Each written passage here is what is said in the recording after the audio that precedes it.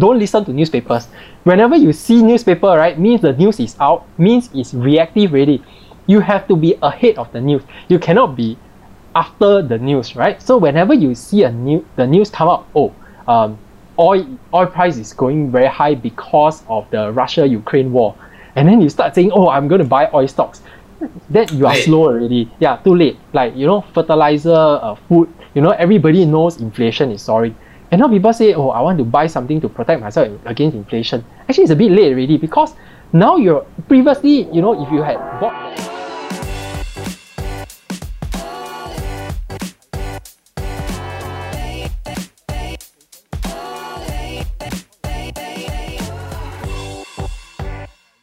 Before we begin the podcast, have you gotten your free ebook? It's called the Build a Six-Figure Portfolio Guidebook. Now, inside it, we share with you the tips and tricks to bring your stock investing skills to the next level. The best part, it's only 10 pages long and it's totally free. Whether you're on Spotify or YouTube, the link to download is in the description, or you can go to www.firl.co/FREE or www.firl.co/free. Alright everyone, welcome back to the FIRO podcast, best place for long-term stock investors. Now, today we will actually be speaking to someone whose investment strategy is not that long-term, but is definitely way more exciting and in my view, very, very, very interesting as well. I'll let him tell his story, but some context, I met him in Singapore, I think a month ago, maybe 5 weeks ago, something like that. And when I heard his story, I felt like, wow, I need to bring him on to the podcast for everyone to listen. Not just his investment methodology, but definitely some of his, beliefs, right, about money, which I find very, very interesting. But before we begin, right, welcome to the podcast, Mr. Ivan Huang. Thanks, MJ, for such a generous introduction. It's okay. Yeah. That was, I could have done better. But, I'll let you introduce yourself. So, we always like to begin the podcast with asking, right, by me asking, what is your relationship like with money in terms of how did you grow up thinking about money? What did your parents teach you about money? What did your teacher teach you about money? What do you read about money? Things like that. Okay. Oh, this is a pretty long story. Sure. Yeah. So basically, when I started, I didn't start off at a very well-off family. I mean, it was okay. Me and my family, we stayed in a 3-room HDB flat in Singapore. So we were all, pretty decent lifestyle. I was like the coffee shop guy. Like you go downstairs and hang around with everybody lah. Yeah. So I had my dad passed away when I was 13 years old. I see. So yeah, but it wasn't a great time for us. Financially, but we managed through lah. But things took a very bad turn in 1998, Asian financial crisis. So that kind of like bankrupted my mom. Right. So and then there were debts. It was like Malaysia when my dad passed away. When my dad passed away in 1996, he left us a lot of shares, CLOB, back then. Yes, the combined, right? They combined. Yeah, so, things like Public Bank, Magnum. So, wow, like super darling stocks, everybody think, wow, confirm Jose, Then, until 1998, my dad passed away in 1996, he left a lot of shares to my mom. Not that a lot, but also with debt as well. So, that one, my mom is like a typical, auntie lah. She didn't really know how to manage her wealth, put it that way. And then so during that Asian financial crisis, when the Malaysia authorities declared that club was illegal, so a lot of it evaporated and we started getting calls from finance companies. So that was a scary time, put it that way. But it's also a time that inspired me to start the path of investing. See, back then I was 15 years old, right, when Asian financial crisis hit. So I saw how my mom had to, wait at the MRT station for a couple of hours just to borrow $50 from a friend. So that was a very difficult moment. She had to work from 2 p.m. to 2 a.m. at Philips. There was a factory worker, just somewhere, and then I had to be at a neighbor's place right from morning till till 2 a.m. I mean, right after I got off from school, I came back from school, and then I just have to be at the neighbor's house till midnight and all that. So it's a very tough time. And then that's where the so-called motivation behind my investing journey. I told myself that, or rather I told my mom also, that 你在哪里跌倒我就从哪里爬起来. Where you fell, I'll pick it up. Yeah, so that was how I knew that I had to be in this world of investing. I had to be near the stock market and things like that. Anyway, from young I've been looking at stocks for my mom. You know, every time, and my dad, every time they ask me, 你就看 like you look at teletext and then ask me to pick a stock. Wow. And then I anyhow pick the stock can go up from 60 cents to $3. Wow. I still remember the stock. I think UMW or something. Yeah. So it was like, I just thought that, wow, genius. But until, of course, the bankrupt thing happened, and then after that I realized that the stock market is not as easy as what it seemed in the early 1990s or right up to 1997. I put it that way. I have a question before you go on, right? Which was the debt that your mom had to inherit from your dad, right? This was like housing debt, business debt. What kind of debt was this you're talking about? It was like from finance company. That time it was Tatley, I think Tatley Bank or something. Okay. It was borrowed to finance the purchase of the shares. Oh, margin lah. It's been so long because it's always been very profitable. We didn't even know the existence of this thing. I mean, maybe my mom knew, but it's been so long already. It's just been left there, and then the interest is like, okay lah, no big deal, because the stock has been going up, far more than that every year. So they didn't even care about it. Even my dad passed away, my mom was like so occupied with everything else, so she also didn't go and take note of all that, and we didn't expect that the Asian crisis would hit so soon after. Right. Yeah. So that was that shape that started lah, and then after that I gone on. Of course, I mean, life is not all smooth. Throughout the investing journey, there are ups and downs lah. Right. But the early part, that was the motivation behind how I started. Yeah. So how then did you decide to be in the stock market? Because it's one thing to realize that, now you have to make money for the family, but it's another thing to say, okay, stocks is the way to do it. Right. Yeah. So it was a bit difficult, but of course, I mean, I tried to do everything that I can to get close to it. So when I went to JC, they had econs. They didn't have accounting in my JC, junior college. They had economics. Right. So I did economics. And then when I went to university, I did business administration. Along the way, when I was 18 years old, I already tried to, learn everything about finance. But I reckon that, I mean, you can't start in the stock market with zero, right? You have to earn some income somewhere. So yeah, I had to become a tuition teacher. In fact, I had to do insurance because I thought insurance is the closest, where you can learn about finance and then, about investments as well. Yeah, so I went to do insurance part-time that time. And actually, before that I was too young to get an insurance license to sell lah. But my so-called mentor, insurance mentor at the time said, oh, you can do the courses, learn more about the various, various insurance products and all that. Yeah, so I got to familiarize myself, got through all the so-called exams, and then when the age came, I think it was 21 years old, and then I got myself the insurance license to start selling part-time. That's where I try to get my income from. That's where I got my income from. So this is 21 years old. Have you bought your first stock yet by then?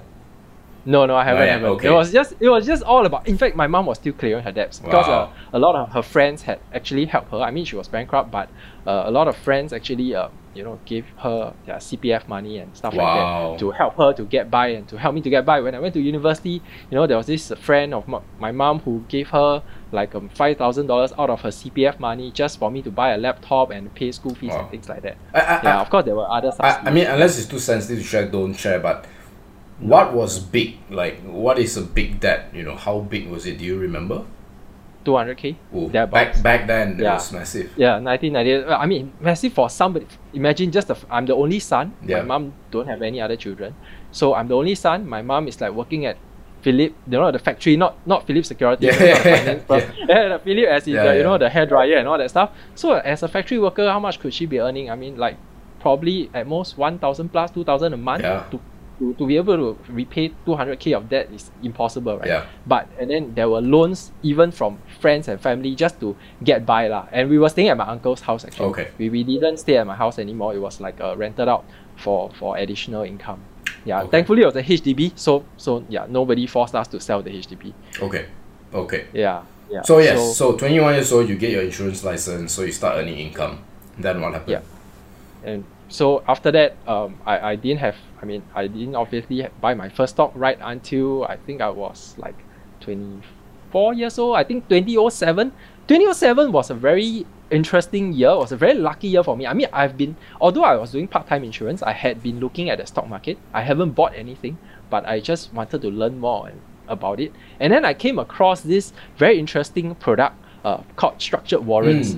So it's a bit like options. So it was a very new product, listed in Singapore Exchange. And structured warrants, it was like a derivative on underlying product, and that underlying product at the time was Hang Seng Index. Yeah, so the Hong Kong Stock Index. Yeah, and then I actually, in my business administration course, I was doing finance, right? So there was this course on option pricing. So options looks a bit like things warrants, like that, right? Yeah, yeah. but less the complicated part, right? On just very simple, you go to the Macquarie website, Macquarie Bank website, they actually have a warrants calculator for you to help you to calculate the intrinsic value of a warrant. But of course, you need to have some background information on how that calculator works. Yeah, so I was very lucky. This new product, structured warrants on Hang Seng Index, that time Hang Seng, Hong Kong opened at 9:45. So between 9 to 9:45, sorry, it's getting a bit technical. No, just do it. Just go ahead. Between 9 to 9:45, it was just retail investors trading against each other.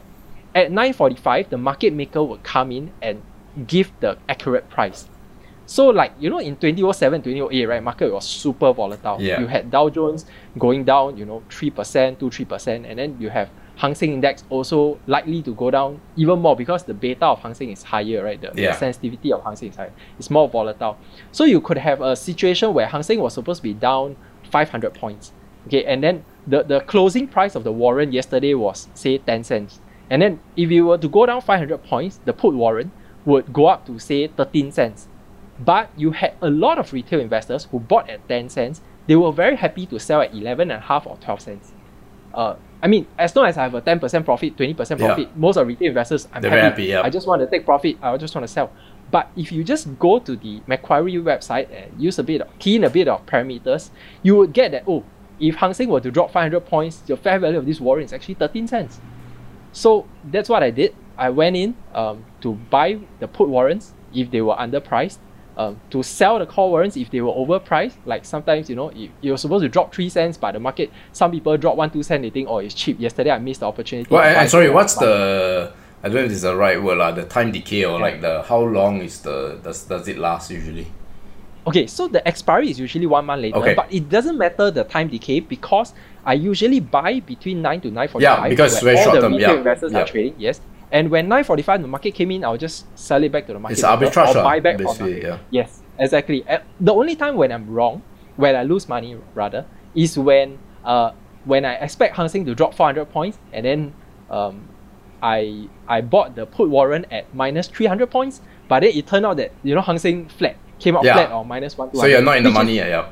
Yeah, which is quite a rare occurrence, lah. I mean, there once or twice you lose, but because at that point in time, it made sense to buy put warrants because the market was essentially tanking. Like out of 5 days, 4 days was tanking basically. Yeah. I mean, not just put warrants, even call warrants. Right. Call warrants, you could short sell the call. Yeah. You could sell the call. Correct. Yeah, on big rebound days, you could sell. You could long it. It works. It's like 4 ways. You can buy sell the call. You can buy sell the put. Yes, correct. And you really had days where Hang Seng were down 1,800 points. I remember vividly. You had days where Hang Seng was down 1,800 points, and then you had people pricing in 700, 800 points. You're very happy already because that stupid warrant is up. Sorry, that warrant is up 100%. I'm like, wow, people profit 100%, very happy already. From 20 cents to 40 cents, they're very happy. The thing open up, 80 cents, something like that. Yeah, wow. Yeah, and the even better part, because the product was so new, sometimes even the market maker got it wrong. Even the market maker priced wrongly. Sometimes. Yeah. That means the closing of the arbitrage opportunity was very slow because it was new. There was this time difference, and people didn't really understand. So it's a very nice arbitrage that stayed there for quite a long time, and you just taking advantage of it, lah. Yes, but and that also shaped my entire investment philosophy, because that my entire thesis, or rather gains, were built upon having an edge over other people. So like I knew something more than what other people knew, and and eventually, if I was right, then I would reap the gains. So similarly now, whenever I invest, even from then when I invest, I just told myself that I must have an edge over others. So I would not buy things like DBS stocks, like DBS Bank, UOB Bank, because I have no edge. I can't even I mean, who am I to match the institutional investors who are buying into all these companies? Okay. So I told myself I will only look at small caps. Back then, it was still very, immature, but it's kind of like how my idea was, how my investing philosophy was shaped. So I would love to learn more about the evolution from then to now. But for the benefit of the listeners, right, the reason I decide to invite you here is also because, right, you have a style of investing that cannot be described, and it can only be understood in case studies. So, before we move on actually to case studies, right, if I remember correctly, in the car when we were in Singapore, you mentioned that this arbitrage opportunity actually allowed you to go full-time investing once you graduated. Yes. It was the part-time insurance part, I gave it up. I was just like trading, even during lectures. The lecture was about to start, and then everybody was looking at me, and then I'm like busy looking at the computer, staring at the computer, trying to trade things. Then people are wondering, what's this guy doing? The class is starting, but it was just too, put it away, lucrative. And essentially I even gave up. I was pursuing first class honors. I put it that way. Right. But then after that, I decided that it's not worth that additional time, so I gave it up for trading. And then I ended up with a second upper. It was still alright, but it was okay. But it was pretty lucrative, such that I gave up the insurance part, and then I had to think of ways to invest because it was a daily trade thing. So the P&L came in daily. So it was pretty good. And I truly thank God for right. that. So we will definitely be talking about God later on, a very important subject. But I just want to know, right, when something like that happened, when you tell your mom that, hey, now I don't need a job anymore, I can quote unquote become a full-time investor / semi-retired, before even getting your first job out of uni, or even your friends and family, like what was the response like? Do you still remember? Yeah, of course. Actually, this is my mom, right? She has always been very supportive. Every time I tell her I want to try some market, 拿去玩啊，我也没有多少钱啊。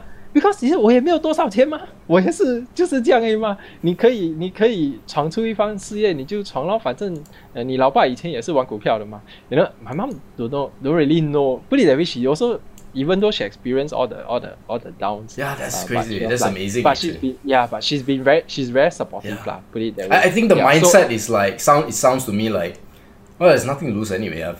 Yeah. We've been through hell, quote unquote, and back. What's losing? Everything, right? Correct. Yeah. No, we had nothing in the first place. Yeah. And then the difficult part is not my mom. It was my parents-in-law. When I met my girlfriend in university, it was my parents-in-law trying to. I was still in university, right? So when I first had dinner with them, and then they were like, 你打算毕业在哪一间银行做工，还是要去哪里？在家睡觉。So I was like, actually, I just quit my insurance part-time, and I don't really plan to go to work. I just plan to invest full-time, trade full-time actually, not even invest. I don't even dare to use the word invest. Just trade full-time. And the eyes, obviously the eyes were very big, and then it was a challenge to convince them that what I'm doing wasn't that high risk. I'm not like gambling every day, but still, parents-in-law, their daughter coming to marry me, and with the view of marrying me, there was of course a lot of apprehension, but it took a while. Time helps. And maybe a few cars here and there, No, I think back then I didn't drive. Okay, so now I think we should go into really explaining your philosophy through examples. You can explain, I think, the success and the failures as well. I remember you talking about during the contango crisis. I obviously won't say the amount, but you lost a lot of money. Yeah. But yeah, maybe guide us through some of your successes and failures so that we can all understand how you think about investments or trading. Sure. Right. So a lot of my investments is built upon having an edge over others, Yes. knowing something that people don't know. So I look a lot at small caps, micro caps, and if you just look at financial statements, that's what everybody can see. A lot of people have superior accounting background compared to me. So what can I know that people don't know? One, liquidity. So stock liquidity. A lot of people are only comfortable with very liquid companies so that they can get in or out fast.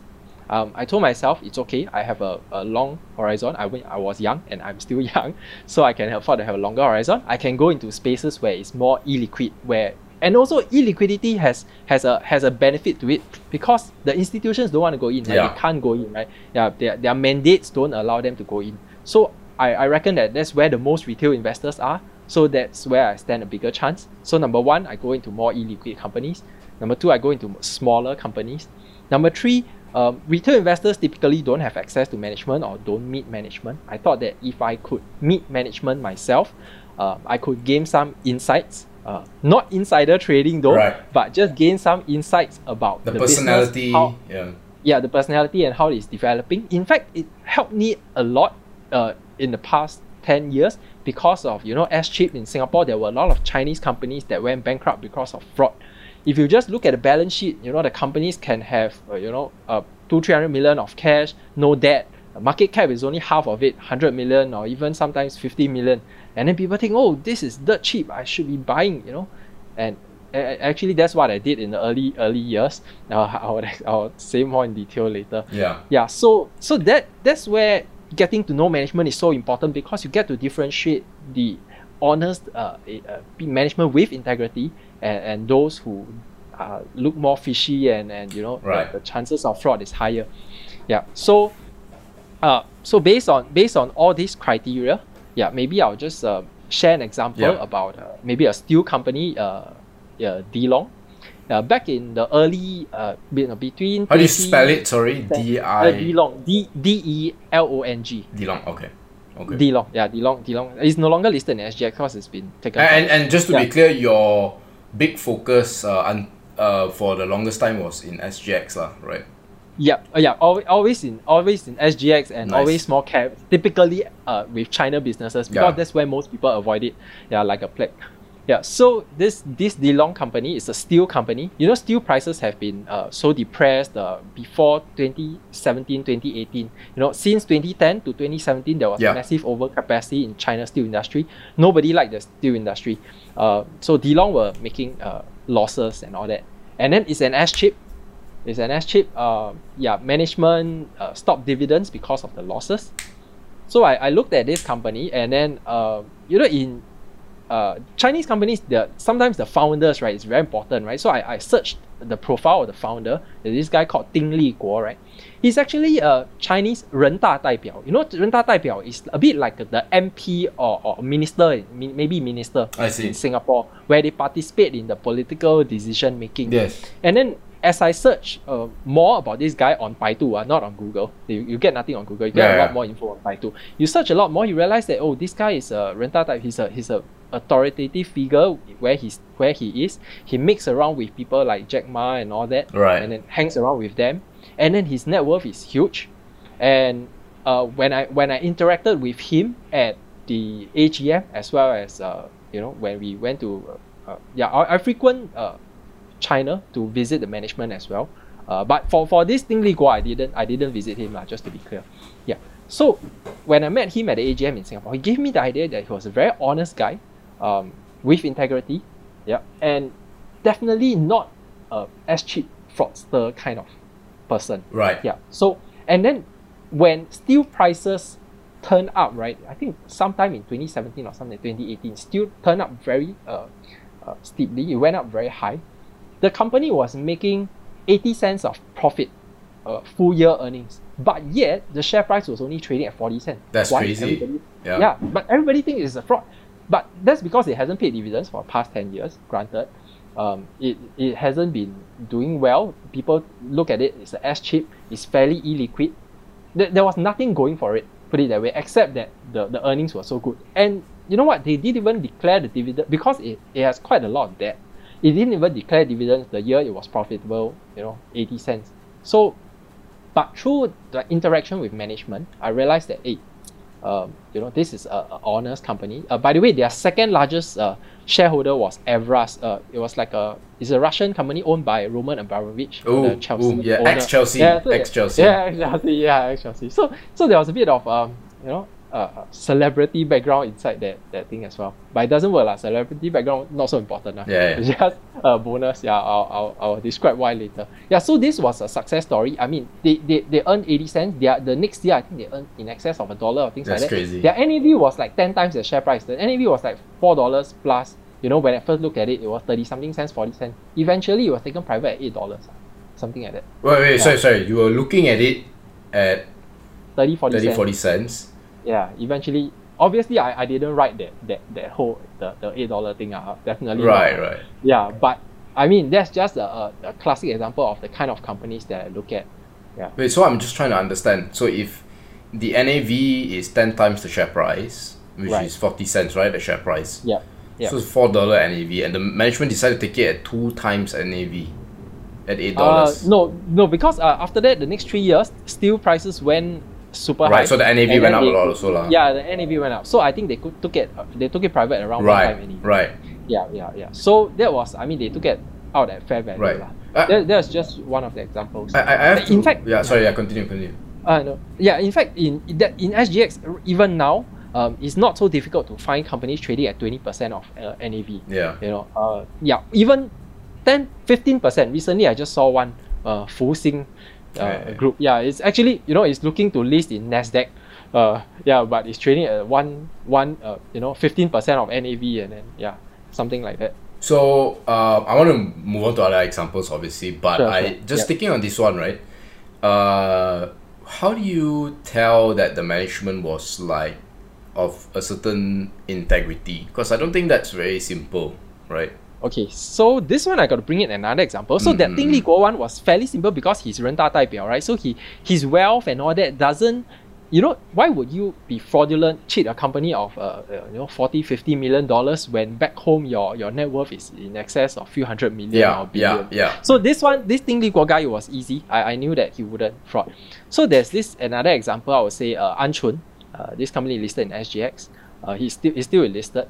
So when I visited the management, they were very happy to meet me. I mean, not all management want to meet retail investors, right? They will think that, hey, don't waste my time lah. So when I spoke to them at AGMs, they were always very welcoming. 欢迎，随时欢迎你来湖南长沙找我。Their office of 湖南长沙。So I went down. I arranged a meeting with them. I went down, and then they were very hospitable. We had lunch at the canteen. Okay, these are the little details. Okay, like say for example, when I went to the canteen, the management and all that, all the executive directors, all had their lunch there. Okay, nobody had, and they were all eating together with the other workers. Same table. 200 workers. All the same table. Same table. Everybody. In fact, guess what? The chef, the kitchen chef, was like the wife of the executive director. So I was like introduced, 这个是谁郑总的老婆郑总的太太，她就是负责厨房你今天煮的东西，你今天吃的这些都是郑总的老婆煮的。It was like a very family environment where everybody greeted each other, and even the officers didn't look like it was those very well decorated, very nice kind. No, it was just very simple, very down to earth kind of environment. And then when I spoke to them, they were very sincere. They like did a presentation for me. In fact, I mean, seriously, why would they even? Some people might question, maybe it was pre-arranged. They just want to make a good impression to show you.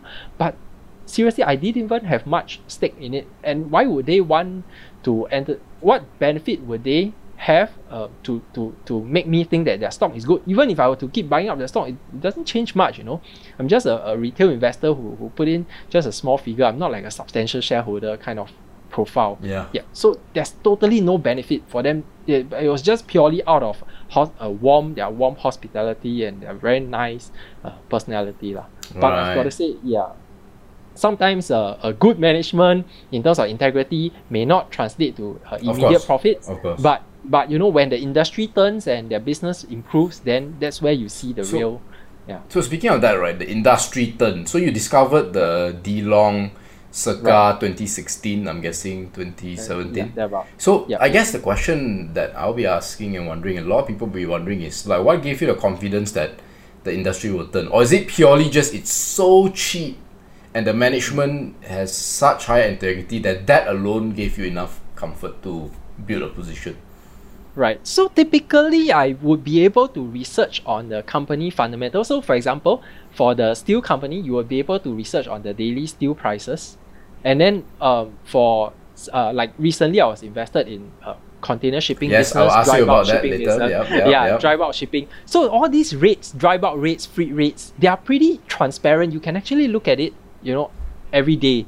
You don't have to look at it every day, but you can actually spot the turn and find out the fundamentals. I mean, investing is never easy, right? It's not like you can just sit there, meet management, talk to them, and then have a lunch break with them, and then you can make good returns. No. Of course, there has been a lot of background research as well on the company. I mean, what are the circumstances surrounding the company? Like, you know, is it poised for the upturn? You know, like even the freight rate upturn, right? Recently, you got to differentiate between companies who have charter rates expiring, you know, back then for them to renew at high rates. Correct. And then you have some companies who are stuck with very long charters right until maybe 2025 with very low charter rates. Then it doesn't matter, because they really lock in their prices really. Whereas those that have shorter ones can keep renegotiating to account for the market gyrations. Yes. And then of course there are different kinds of management philosophy. Certain management, they always like to pay out dividends. Then these are companies that will raise their dividends when their profit is good. Some companies, they like to keep a lot of the money for reinvestments, like, you know, the freight rate is good, but then they want to order new container ships or new dry bulk vessels, right? And then it keeps reinvesting, and then you don't really see the money. Unfortunately, there are a few listed companies in Singapore, or actually everywhere that are like that as well. And Singapore investors actually hate that. You know, if you keep reinvesting and don't give dividends, the Singapore investors don't really care how much you earn. They will just treat it all as fraud. Yeah, because you guys have a plethora of the REITs, right? So they're always comparing, how come they pay, you don't pay, right? Yeah. And retail participation is not that high. That's true. I would say at AGMs, I always see people in their late 50s, you know, early 60s. Those are retirees, you know. If you ask them to reinvest in the business for the next 10 years, no way. You know, they have, and if the share price don't re-rate because of the way Singapore market is, then obviously it has to come through dividends before that. And then of course the way I invest, these are catalysts in terms of business upturn. There's also certain catalysts in terms of you know, like special events, like maybe the company is looking to dispose of a hotel or something. Spin-off. So there was this company like HL Global. It's actually part of the Hong Leong Group, so I don't even need to check on the integrity of management, right? It's part of Hong Leong Group. They wouldn't commit fraud, right? If not, the whole Hong Leong chain would correct. Yeah, so this company HL Global, it was trading at 7 cents per share. They were actually trying to sell their hotel in I can't remember, was it in Shanghai or they were trying to sell a hotel for 70 cents per share, cash. They were trading at 7 cents, mind you. And they found a buyer for the 70 cents. Yep, they actually, if you Baidu search, right, they put it on this auction website. You know, Chinese, because they co-own the property with a state-owned entity. So in order for this China state-owned entity to sell their stake, they have to put it on an auction for people to bid. So with the moment I saw them listing it on the auction for 70 cents, then I was like, wow, this company, even though it's been in the watch list, even though it's illiquid, even though it looks like it's going bankrupt, but if it has something that it dare to put on auction for 70 cents, surely even nobody bid for 30 cents also happy already. 30 cents also can sell, correct? Yes, exactly. So that's where I call a special situation. Wow. So then that's when then of course I will go in. But then obviously you have to be earlier than other people. So because I'm competing with only retail investors, right? The institutions don't want, right? To them, the institutions, even if you can make 200k from that stock, they can't touch it and they don't want to touch it. Yeah, but for us retail investors, that's fantastic already. You know? Yeah, so there were shares available to buy at 7 cents, even up to 10 cents, 15 cents. Yeah, when the announcement came that they managed to find a buyer, even with quite a bit of difficulty though, they managed to find a buyer, and then the whole thing was sold lah. Right, for 70 cents actually. In fact, they tied in, they put another hotel in it. The whole thing was sold for more than that. Wow. Yeah, but again, now the company is back to a share price of 25 cents when it has cash of 60 cents. Because again, after they sold that thing, right, they kept all the money, only paid 3 cents dividend, and that's it. So for me, my timing to buy was before they announced the sale, and to sell when they announced the sale, because I wasn't confident that the management would remember the part about different management philosophy, right? Yeah. Some would give out dividends, some would keep it, right? So I was a bit worried, what if this this management is the one that keeps all the thing? And true enough, they keep saying that they want to find opportunities for investments, and it's been like 3-4 years and they've been keeping it there. So again, the Singapore market, if you do this, they will punish you. Your share price will go to half of cash. Yeah, again, there's no fraud, but you got to just to prepare to hold it. Yeah, I mean, for as long as some catalyst appears lah. Right, and just to recap, right, you were looking at it at 7 cents. 7 cents. Yeah, and I bought it straight to 12 cents. I mean, I didn't care, right? 7 cents is too illiquid already. You take days, you accumulate 10, 20 lots kind of thing, 10, 20,000 shares. Then never mind. I offer 10 cents, round number, sure got more people sell to me. True enough. And then after that, 12 cents, then more people sold. You were pushing the price up, basically. Yes. Right. It didn't matter, right? At the end of the day, it went to like 40, 50 cents. Wow. The high was 60 cents actually. That's crazy. Yeah. And but this is a kind of and I know one thing interesting about the way you invest is that you like to actually bet quite big, right, for your investments. That's very rare because in the group of friends that we have in Singapore, just to name a few people like Eugene and Serging, they've done really well. But what they like to do is they like to spread it out very very widely, right? Like I think Serging has something like 45, 50 stocks, something like that, and they've done well.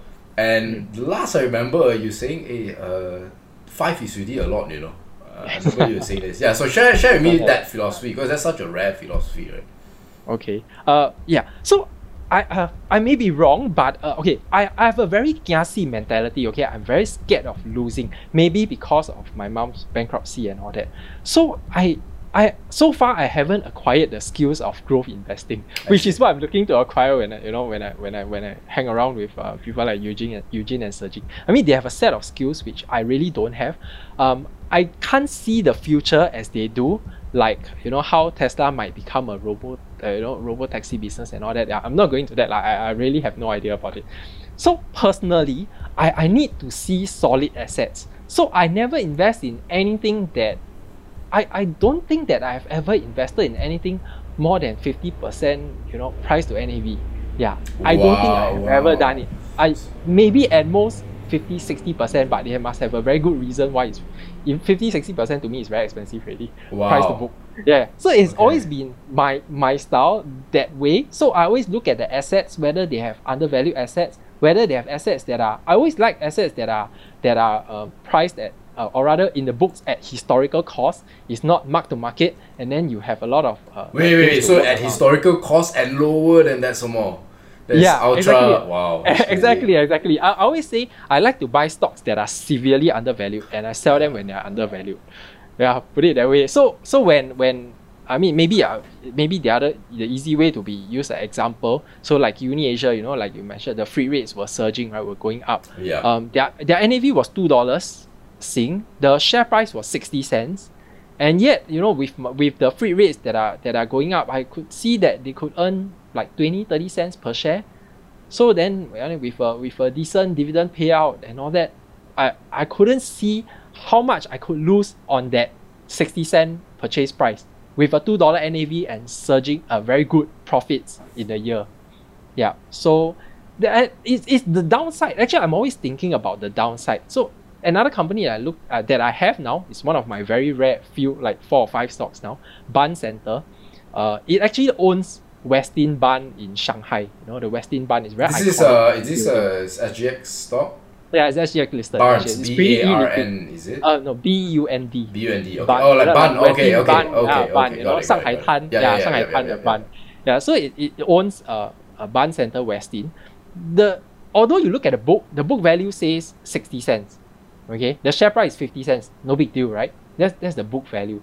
But actually, if you look deeper into their annual report, when they do a valuation of that building, that Westin Bun is worth $2.50 per share. Sing. SGD. I mean, you can go to Google and probably find the per square footage price also, right? Don't even need go to the annual report. Annual report enough, okay. Yeah, they review it. Yeah, Okay. I mean, this is one of the obvious cases, but it's cheap because firstly it's illiquid, and then there's no catalyst, put it that way. But they are net cash. They have 20 cents net cash. They pay out about 2 to 3 cents of dividends a year. Share price is 50 cents. So for me, my mindset is this: it pays a 5% dividend yield, right? It is trading at 1/5 of NAV. I call it severely undervalued. I can wait. The market will continue. The dividend yield will continue to be paid. Their business is solely just owning the asset and renting it out for income. So it is very unlikely that they will go into a loss-making position. Except that during COVID, I mean the hotel business wasn't doing so great. But even then, they didn't make losses. Yeah, and then because their asset was carried at historical cost. So if your asset is carried at historical cost, you have depreciation, right? Yeah. So every year you see depreciation as a charge in their expense, in their P&L. So which makes their P&L understated. So their P&L is actually much higher than that. Yeah. So for me, what's the downside? Net cash 20 cents, NAV 250, paying a 5-6% dividend yield, share price 50 cents.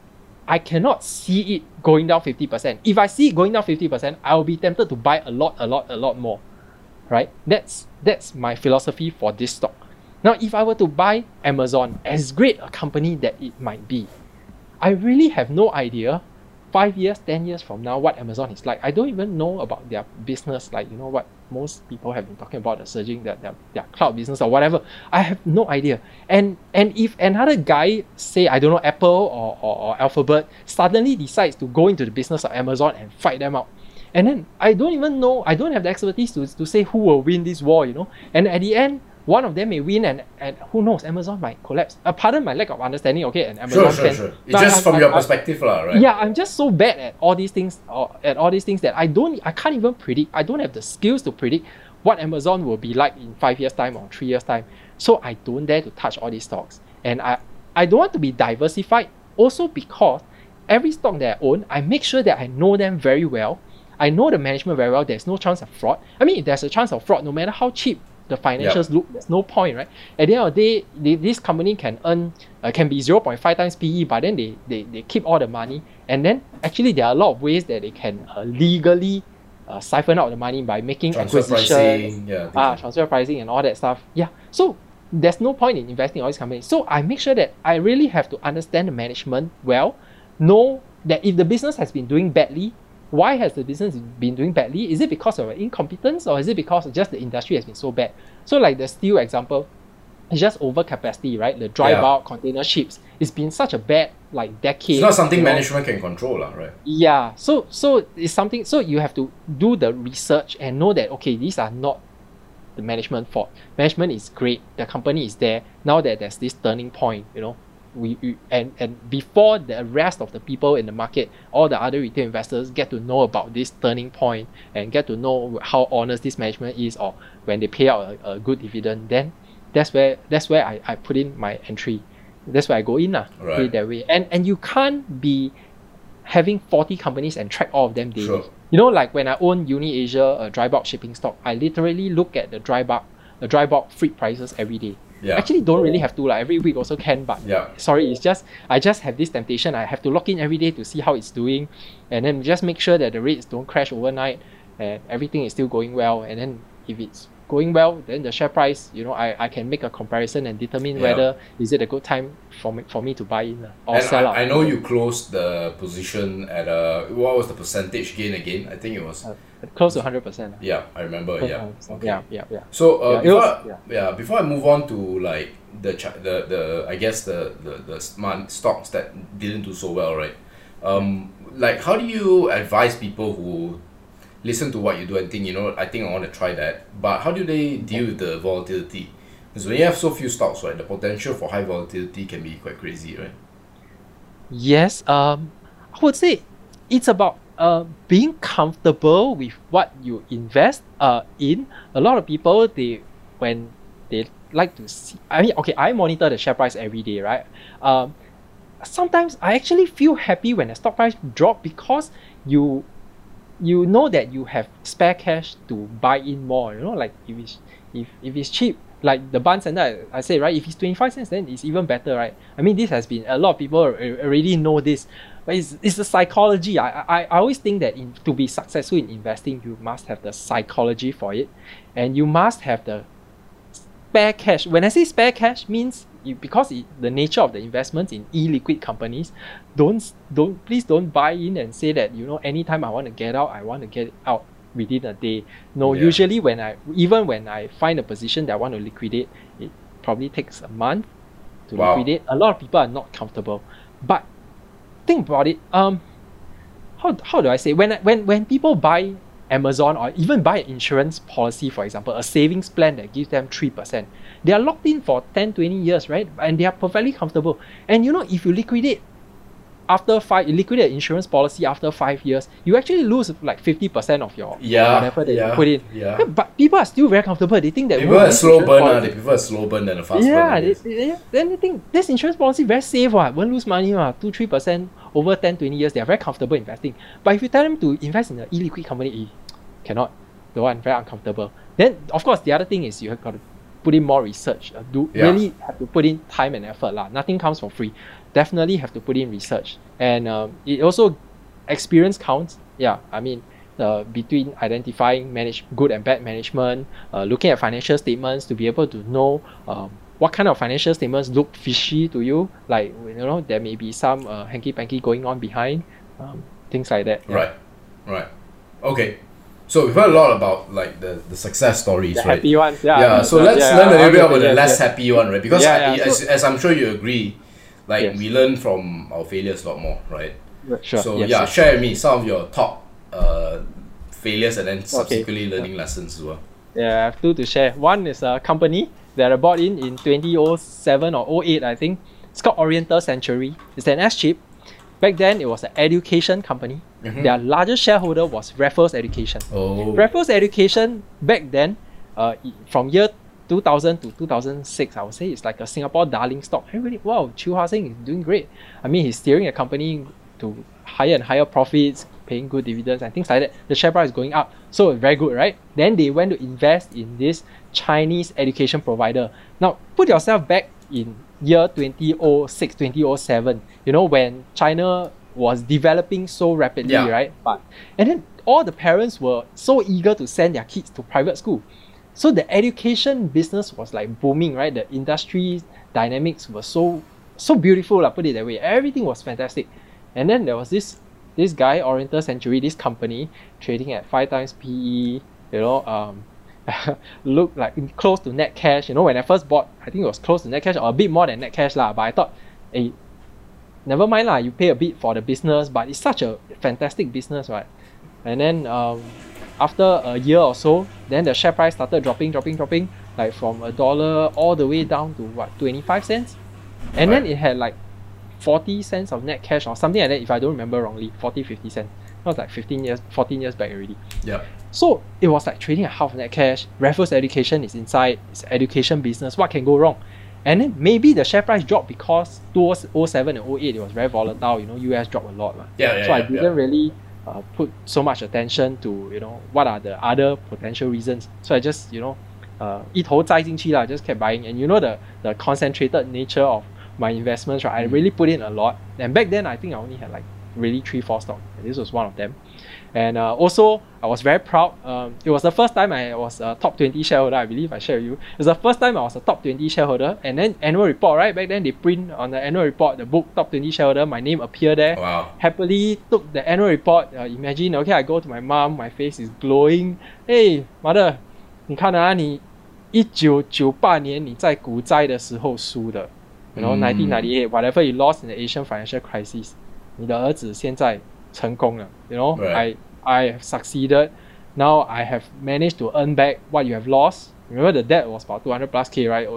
By the way, the amount money I had inside that stock was 200 plus K as well. Wow. So I showed her you see, I'm in the top 20 shareholder. 你看我的股份 you know, equivalent to 你 that time 你欠银行的嘞，上一次你欠银行的，哇 so she was so proud of me. I was so proud of myself, you know. But arrogance, put it that way. I didn't do due diligence on the management as well. I just took it that because Raffles Education invested in it, so the company is legit and all that. Well, turned out it was a fraud. So the guy took away all the money inside the bank account, spent it all on his own family or whatever. And there was no repatriation law, whatever lah. So he's still living happily back there with the fraudulent money lah. And the company is gone. Wow. Yeah. So it went to zero lah, basically. It went to zero. That went to zero. So that taught me a lesson. Never trust in those so-called. Just now I mentioned about celebrity investor, right? Yeah. So what if the guy has a very high-profile investor? I mean, the investor could be wrong also, and then really get to know the management yourself. Really, nothing beats. You cannot trust anybody else except yourself. So if you yourself get meet management, talk to them, and then despite that you still get fooled by them, right? Then too bad lah. Then really bo pian lah. Just a skill lah. You just have to improve on it. Yeah. It's still a kind of experience gain, but.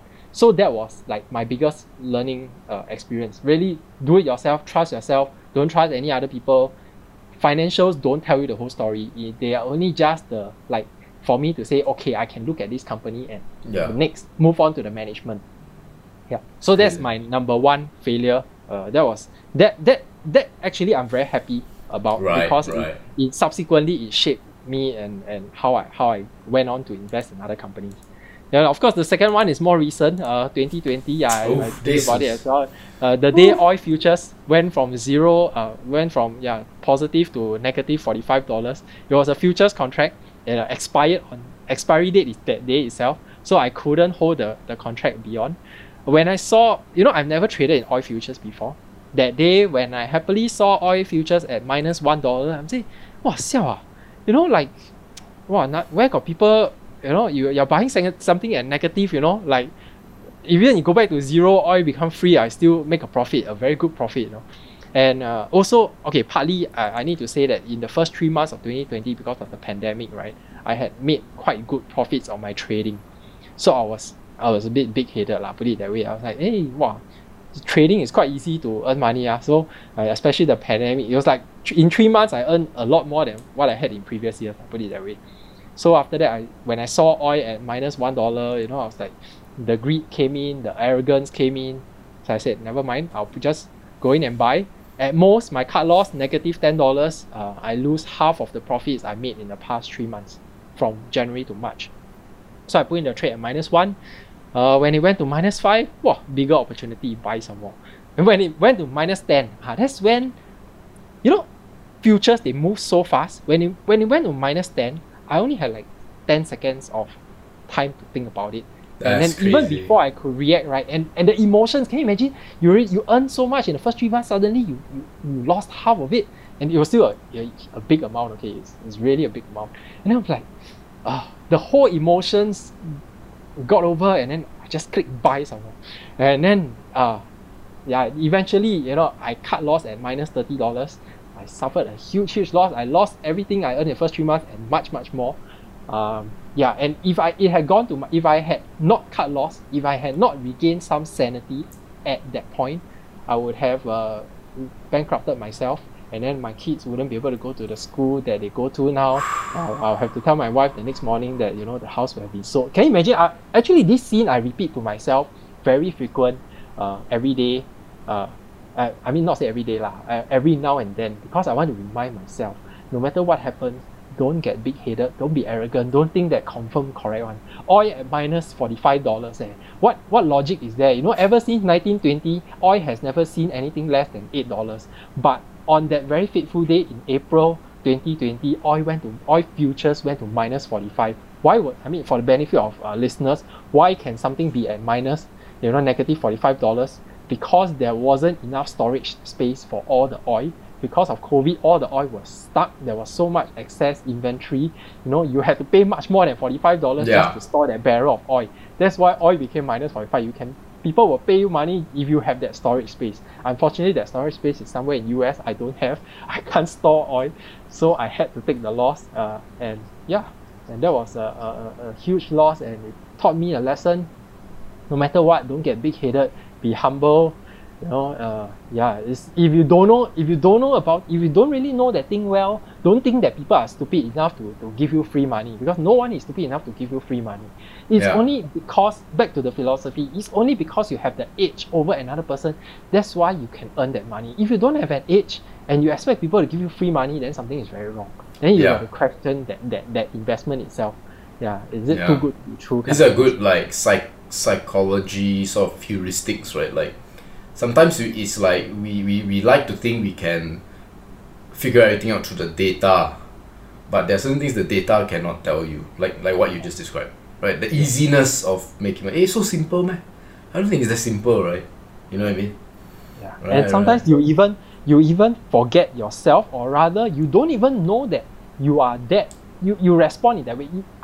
For me, when I said that my cut loss was at -10, I was quite determined to cut loss at -10, and I thought that I was a disciplined trader, put it that way. But when it went to -10, the emotional, overwhelming emotions and all that. And when it went to -30, I was like cold. I was like, I wasn't trembling anymore. I wasn't panicking anymore. I was just like, okay, forget it, done.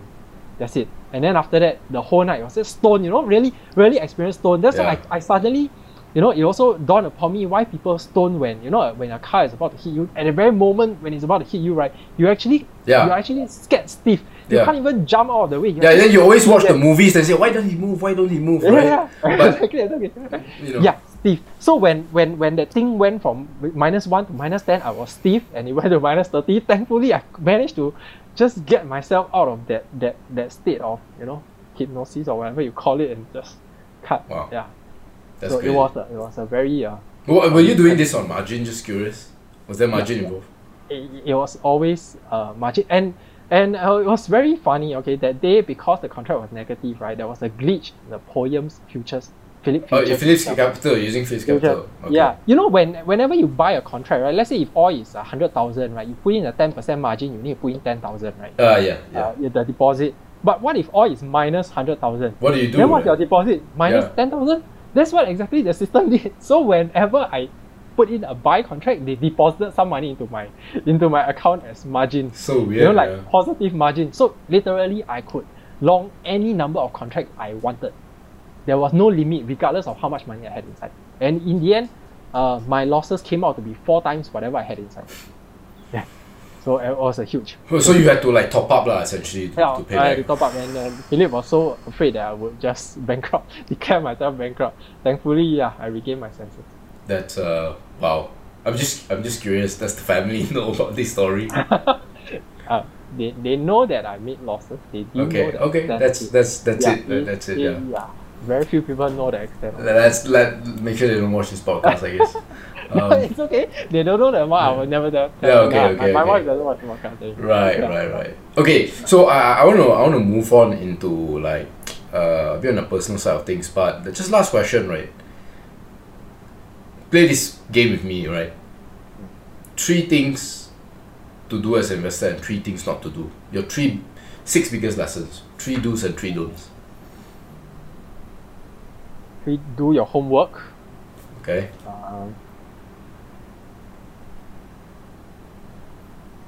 Actually, that's the only. I mean, that homework is really a lot. Yeah, I honestly can't think of any other thing. 3 don'ts. Okay, then how about 3 don'ts?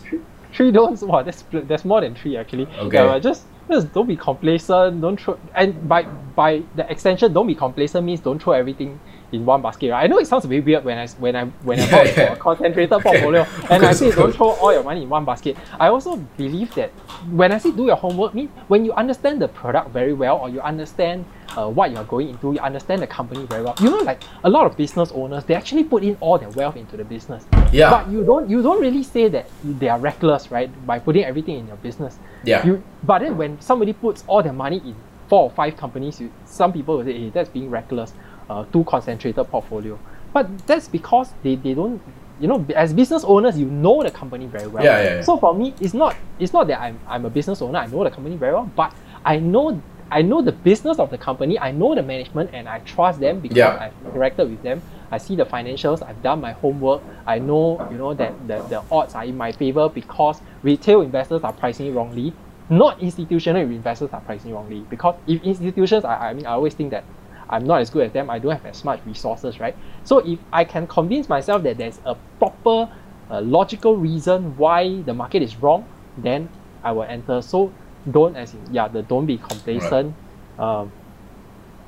Don't think that you know much more than what other people are knowing. Yeah, a lot of people. Okay, in the market, some people always like to say, "Yeah, I know this thing sure good one, cannot be bad."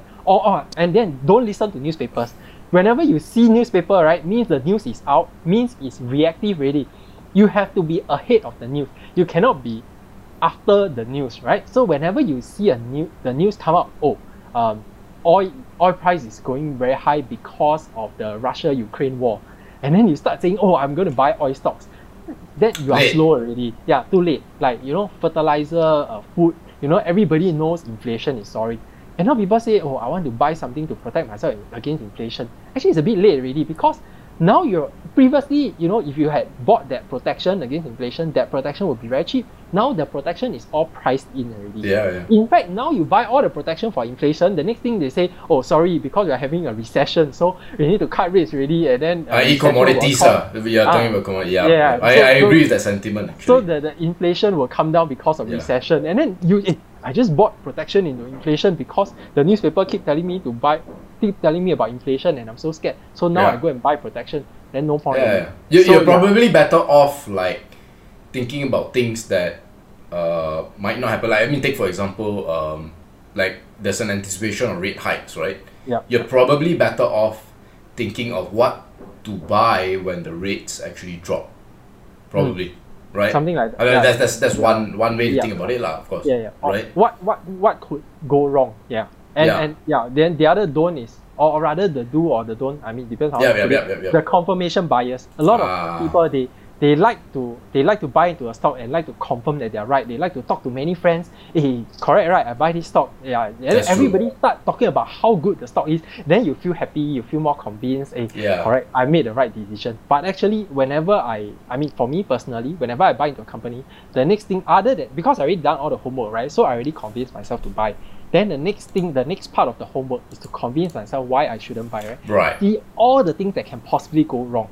Like, if I bought into a shipping company, can freight rates suddenly crash? If I bought into Bund Center, can a fire burn down the whole Westin Bund, and then after that, my entire investment is gone? Or, whatever, right. Make sure that there's insurance. So on and so forth. So you will have to find ways to tell yourself why your investment might go wrong, and then after that, prove that, these things won't happen, or even if they happen, the risks are mitigated, or management are already aware of the risks. Yeah. So always try to avoid downside protection. I think you use the word downside protection, which is very rare. I think with like low interest rate environment, what has happened is that there are a lot of people and investors as well who start saying things like, you need to think of upside more, right? Like downside, not that important. I think people like Howard Marks, go out of fashion because of that. But of course now he's coming back into fashion, right? In this scenario. Actually, I have just one more question on the investment front is, how do you actually source for ideas? I think that's one thing that personally I've always liked to add to my own personal investments. Like, it's not just about the investment process of finding, trying to find what's important, but also how do you get these ideas? Is it through constant reading, talking, how do you do it? Okay, so unfortunately, the stocks that I own, by talking to any other people, you don't get the ideas. Correct. Nobody They'll be like, what? Nobody talks to me about the companies I buy in. So I go A to Z on SGX website. Basically, there are 300 plus companies, right? But along the way, over time, you start to filter out those companies that you have blacklisted, mainly because you think the management is not good, or the share price at that point is not attractive. So every quarter, it used to be every quarter when the earnings are out. Now it's every half year. So I will go A to Z and just look. So I, like on my Poems platform, right? I click on A and look at all the companies, and then I go to the SGX website and then look at all their company reports, earnings, and then compare the share price versus what I see in the report. And sometimes look at a commentary, right? They talk about like if there's any impending sale of assets, or they're thinking about restructuring, or they're thinking about paying dividends, or maybe you look at their balance sheet, suddenly the customer advances increase a lot, like suddenly your customers pay you a lot more deposits. It means like your business is turning Then up. the receivables shrink lah, basically. Yeah, so more something like profits. that. Yeah, or more cash, more payable, things like that. So you try to look for hints from the balance sheet, from the earnings statement, from the commentary, compared to the share price, and then see if there's any potential catalyst behind. And of course, there's also reading the news, not to react according to it. To know what people are see, thinking. Yeah. Yeah, exactly. Yeah. Like, okay, say for example the Russia-Ukraine war, right? Like before that there were some rumors talked about it, right? So in your mind you have to picture, like, if the Russian-Ukraine war happens, what kind of drawdown would your stock suffer, or would the business suffer as well, or what kind of companies would benefit. Then you go in and then you prepare for all these situations. Right. That's for the special situation part lah. Yeah, so that's how I scan through.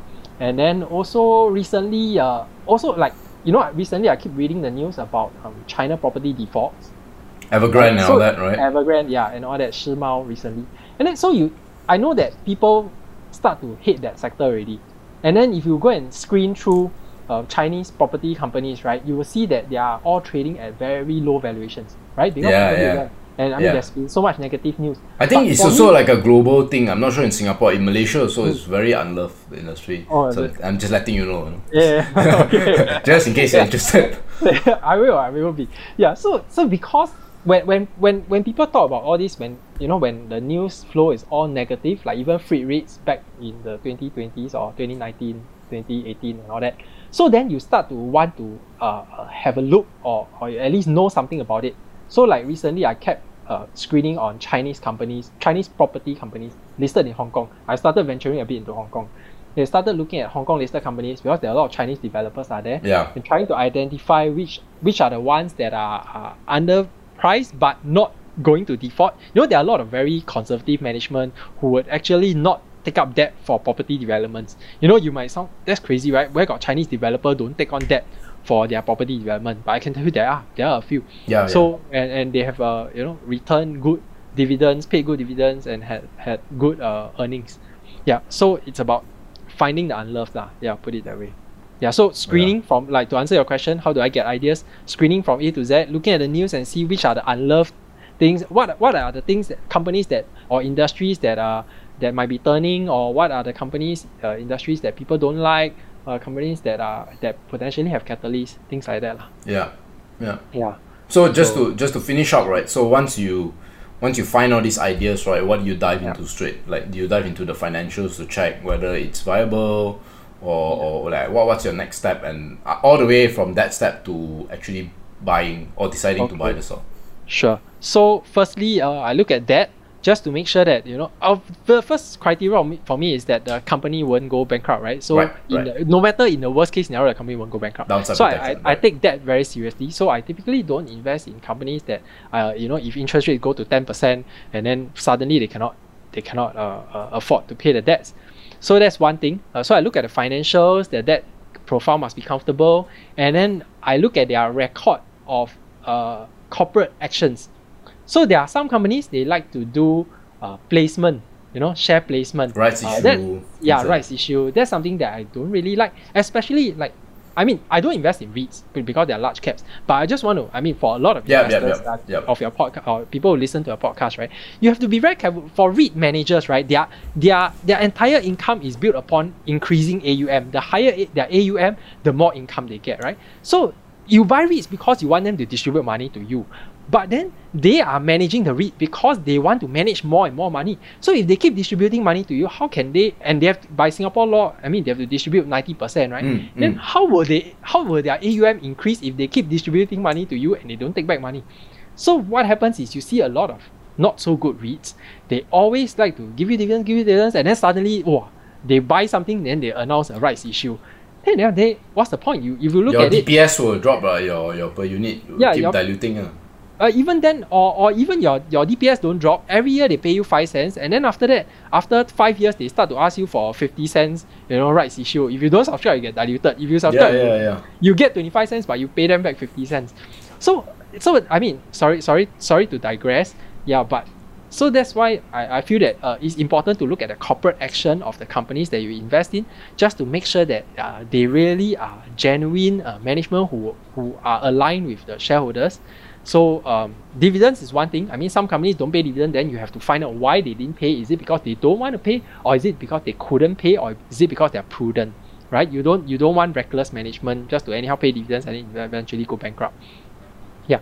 So that is also important in my view. So the financials, the management, and then the reasons why this stock is undervalued. There must be a justified reason why this stock is undervalued. And then what are the areas that can possibly go wrong? What are the potential catalysts that could occur in the next 12 months? Because if there are no catalysts, then I must make sure that they have very good dividend yield. Because if there's no dividend yield and no catalyst, then cannot already. That's a good point. If it doubles in 20 years, then you're only earning a 3-4% return per annum. So all these criteria have to come in, and then after that, it's about getting to know management, going to AGMs, calling them up, see if there's an IR, representative and all that. A good management, don't think that if you are a small investor, don't think that management won't talk to you. Seriously, even there are a lot of companies that I just buy 1,000 shares and then I talk to them and just... You just send them an email, right? Like they're happy, more than happy to help. Just more than happy, Sometimes I meet them at AGMs, because of the illiquid nature of companies, right? I mean, unfortunately, because of COVID, physical AGMs stopped for a couple of years. Previously, I try to attend as many AGMs as I can, especially those that I'm interested in the business, just to know the management and then build up a relationship. They're happy to give you a name card. And for certain companies that if I have very high conviction, I would go down to China and just to show them my sincerity, and they will appreciate that you coming down to visit them, and then they will be more than happy. Actually, I think sorry, go on. Sorry for cutting you off. No worries. So even I think in Malaysia, the only company that I ever invested was United Overseas Australia. It was listed in Singapore and Australia. Now they have a subsidiary in Malaysia, UOA Development or something. I went to KL, the Bangsa South to have a look at the place. It used to be a kampong, right? Then they redevelop it. And that was the most expensive, one of the most expensive area. Alibaba, all of them are there, Oh really? Okay. It's fantastic. People were saying Kampong Kerinci. What kind of place is that? Then it used to be very rundown and all that. And then this guy UOA is like doing a township there. So I went there to have a few and spoke to management. I was super impressed with management. And I had a meal with the directors.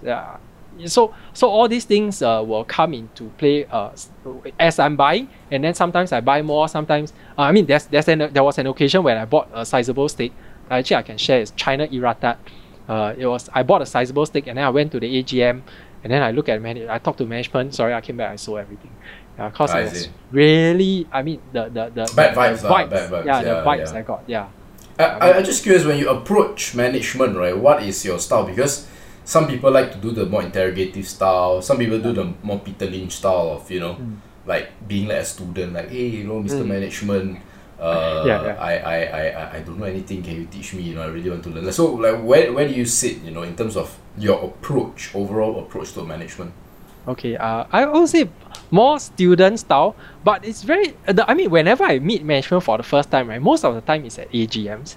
And it's very interesting because the companies I look at are mainly illiquid companies. So not many people, so it's you asking it's just me, right? And then maybe another few uncles and aunties. You'll be surprised, Singapore always, no matter what company, those ulu company, illiquid company, sure got uncle and auntie turn up one. Then I think, uncle and auntie. Dog very kiam. How come you all know about this company? Like, I spent so much time researching, but then yet you all actually know this company is very undervalued.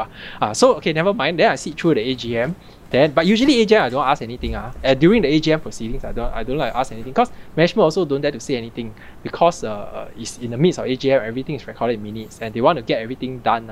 So I usually sit through the whole AGM, and then right when the chairman says, okay, thank you, the AGM is closed, right? Suddenly the uncle and auntie rush to the door, to the buffet, to the food reception. Then then I'm like the only one, or maybe there's just one more guy with me. Then I'll just walk up to management and then你的公司 then start to talk about. Usually it's very easy to start. I always start by saying 好像没有很多投资者喜欢你的认同你的公司. And not many investors agree your company, but but actually I think that there's a lot of value in your company. It's just that, other people don't see it. Then I mean, of course, I must have done some research lah. Then, you show management that you care about them, you really care about the business, you did a bit of research, and then you ask them questions that are a bit deeper lah, put it that way.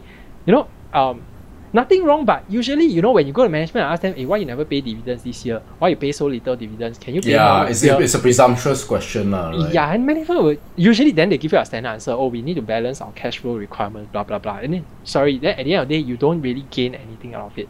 It's more like, so usually, if you dig deep into the business and you like, say for example, the steel industry has been bad for so many years, you'll be saying, hey, so many years, of overcapacity. Now with the government cracking down on environmental, polluting steel companies, does it benefit your company? In terms of your company, what are the ESG of? I mean that time they don't really use ESG. You just say, what measures have you taken just to improve your plant such that it doesn't pollute so much? Then the government won't clamp down on you. If it clamps down on our competitors, then good for you lah. Put it that way. Yeah, which was what happened to DeLong actually. Yeah, and so along that way. Yeah, that's really good tips for like people who are like small, because I think a lot of people think that, well, if I'm a tiny fish, right, like who cares? But go to small caps lah. There's a better chance there lah. You get a lot of information is asymmetry lah, actually. Yes. Actually, I want to add that. I mean, that's just my personal view. Okay. Sure. If you are a retail investor, if you don't really have much time, you have a full-time job. I mean, some people are so busy with their full-time job, right? Don't try to pick individual stocks. It's very hard. If you don't have time to research, you pick individual stocks. Most likely, you either get it from your friend recommendation, you get it from newspaper, get it from analysts. But to be honest, I don't really think that if you can try your track record. I mean, you look at your own track record. I'm not sure by following analysts, following friends, or following whoever's recommendation, you can actually achieve superior returns as compared if you were to buy the ETF. Just like buy the S&P ETF or STI ETF or whatever. If you just want to buy Singapore stocks, then buy the STI ETF. If you just want to buy the US stock, just buy the US ETF. Yeah. So it is easier, put it that way. And I mean, just an additional note also, I'm very passionate about financial literacy. I just think that too many people get money lost because of lack of knowledge in certain areas. Like some people still buy into unit trusts with 5% sales charges and all that. Seriously, just buy into an ETF, you get into the same fund, same exposure, but you pay a lot less. So it's just about gaining knowledge, right? I mean, you put in so much time and work. Why don't you just also put in a good amount of time into learning investments, learning about investing? I mean, learning from you guys from MR. Learn a bit more, and then you avoid the pitfalls. There are actually a lot of pitfalls, and there are so many traps being laid by the sharks out there in the world, right? They're trying to earn big fat commission, sales charges, and whatever not. I really think that getting educated, whether retail investors getting educated, whether you want to buy into ETFs or buy into individual stocks, buy into illiquid stocks, whatever, just make sure that you know what you are buying into, and then you won't feel that it's such a risky thing, and then when the market tanks, then you will feel much more comfortable because you have the knowledge, right? If you feel secure, like why some people they are afraid of flying, but the pilots will never be afraid of flying, because when you're the pilot, you know exactly what you're doing. If you're not a pilot, you're just a passenger, somebody else is driving the plane, then you're always scared that you hear some sound only. I mean, for me I used to have fear of flying. You hear some sound only, actually it's just the baggage drop only, pang. Oh shit, some engine. Especially those propeller planes, right? Yeah. Those are the scariest. Yeah. Wow. So if you know what you're doing, you know what you're buying, and then it's all hard-earned money, right, from your work and whatever not, then just put in a bit more effort, education, put it that way. Yeah. Okay. All right. I really want to talk about your in this last segment, more to do with your personal life, right? Now, one thing that struck me that I need to ask is, as someone who essentially don't have a typical job, right, like a 9 to 5 stable income, so to speak, right, and then you got a family of 2 or 3, family of 4, right, I believe, or 5. Yeah. How do you manage the finances, right? That's quite that's very different way. Like not many people do that. So it's just my mom, my wife, and my 2 kids. Okay. Right. They are all quite financial illiterate. Put it that way. They all don't really know much about investing. for me, I just do a standby trust, like whereby if anything were to happen to me, mental incapacity, death, everything will go into a trust, and the trust will manage. Right now, it's just me managing it for them. And then of course I support them whatever I can. But I strongly believe in financial independence, right? So my mom has her own HDB flat, although she's staying with me at a condo, and my mom has her own HDB flat that is tenanted out for her income. So then my current house that I'm staying is bought in my wife's name, so that if anything will happen to me, she still has a house to stay with the kids. Yeah. So then that's safe. Yeah. So I have no house to my name. Something like that lah. So I just try to secure each and every one, and then help them manage if I can. If I cannot, something happens to me, then the trust company will come in and manage. Yeah, and I think a lot of people have this misconception that you need to be super rich to have this trust. Actually, no. I would say even if you have an insurance policy for $1 million, put it that way, right? For me, I have two young kids, 5-year-old and 1-year-old, right? If something, let's say me and my wife, we always travel together, sit in a car together. Something were to happen to us, then I can't give my kids $1 million. 5 years old and 1-year-old, right? Even if a guardian comes in, I don't have siblings, who will come in and take that 1 million, and then there'll be issues also. You got the guardian, you also don't know how trustworthy the guardian is. Whether you execute it and they have to pay for your kids' expenses right all the way to their university and things like that. So personally, I just feel that even if you are not so rich, to set up the trust is about 5K for me in Singapore to set up a trust, and then after that you don't really have to pay anything much. Each year is like $250 just to maintain it. Yeah, and then if anything happens to me, then I feel safe. My kids. An institution will be managing the finances. Nobody will come in to be my kid's guardian just because they want the money. People who come in to be the guardian really will help to take care of the kids. They have a fiduciary duty by law and things like that. Yeah, and then they have an income every month to support my kids. My kids also won't suddenly feel like they are super rich kids. The other philosophy I have is I don't want my kids to become spoiled. So I told my wife, and we have an agreement with this, I will not leave anything more than 100K for them, even if anything happens to me and my wife. Yeah, it's just about supporting them till university and giving them a roof over their heads. Yeah, that's it. Yeah, that's my philosophy. Yeah. So what, as amazed as I am and I was with your investments, I think I'm far more amazed by the amount of money you actually give away. Now, obviously, I'm not going to share here, but you were generous enough to share with me how generous you are, and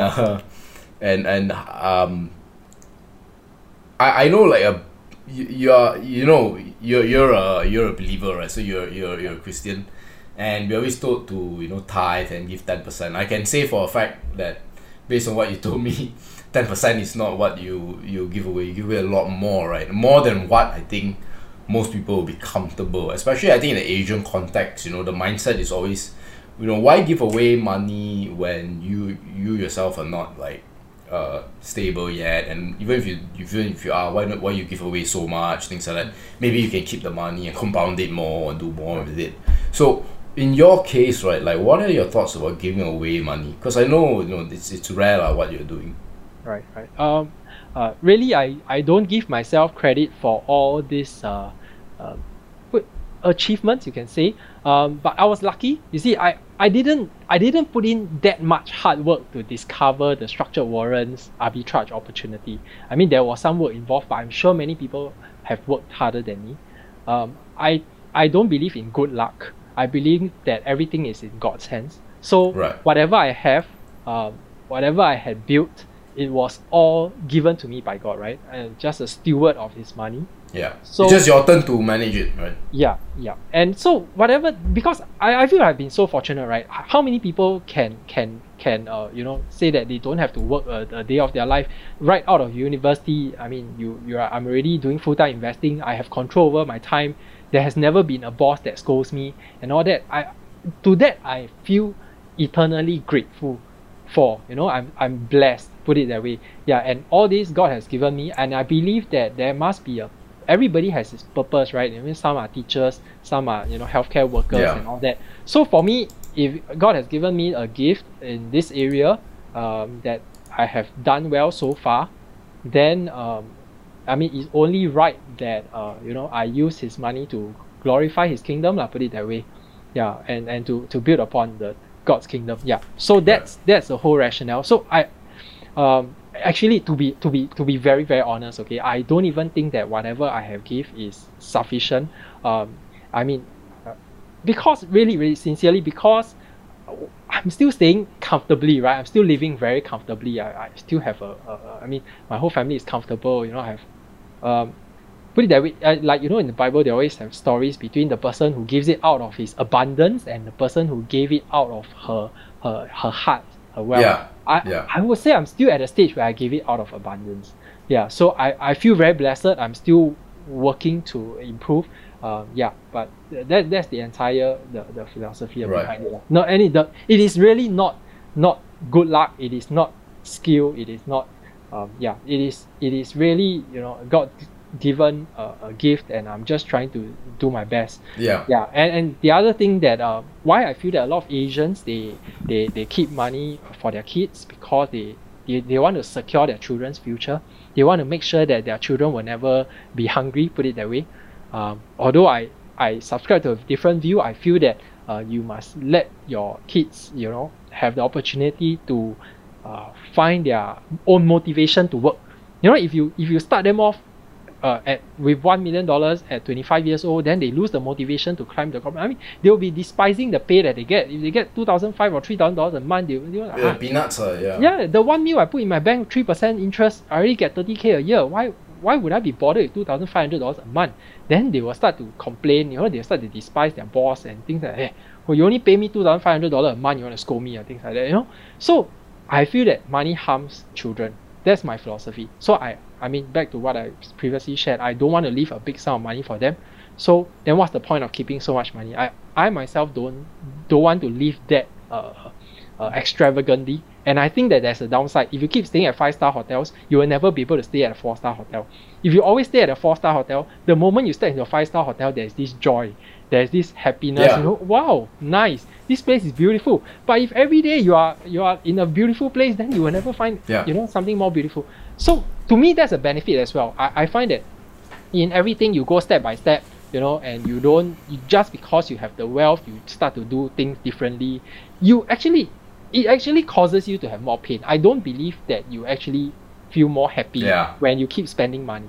Even that kind of joy is just temporary joy. I think what we need to, Jerry told me there's a difference between pleasure and joy.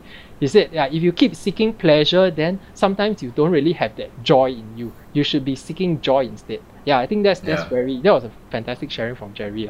Yeah, that's amazing, man. What else have you learn, right, in your walk in faith about money? Because I know that I guess a lot of people who are Christians, right, they are skeptical of money, right? They think that to be a priest, let's say, right, you need to like give up everything.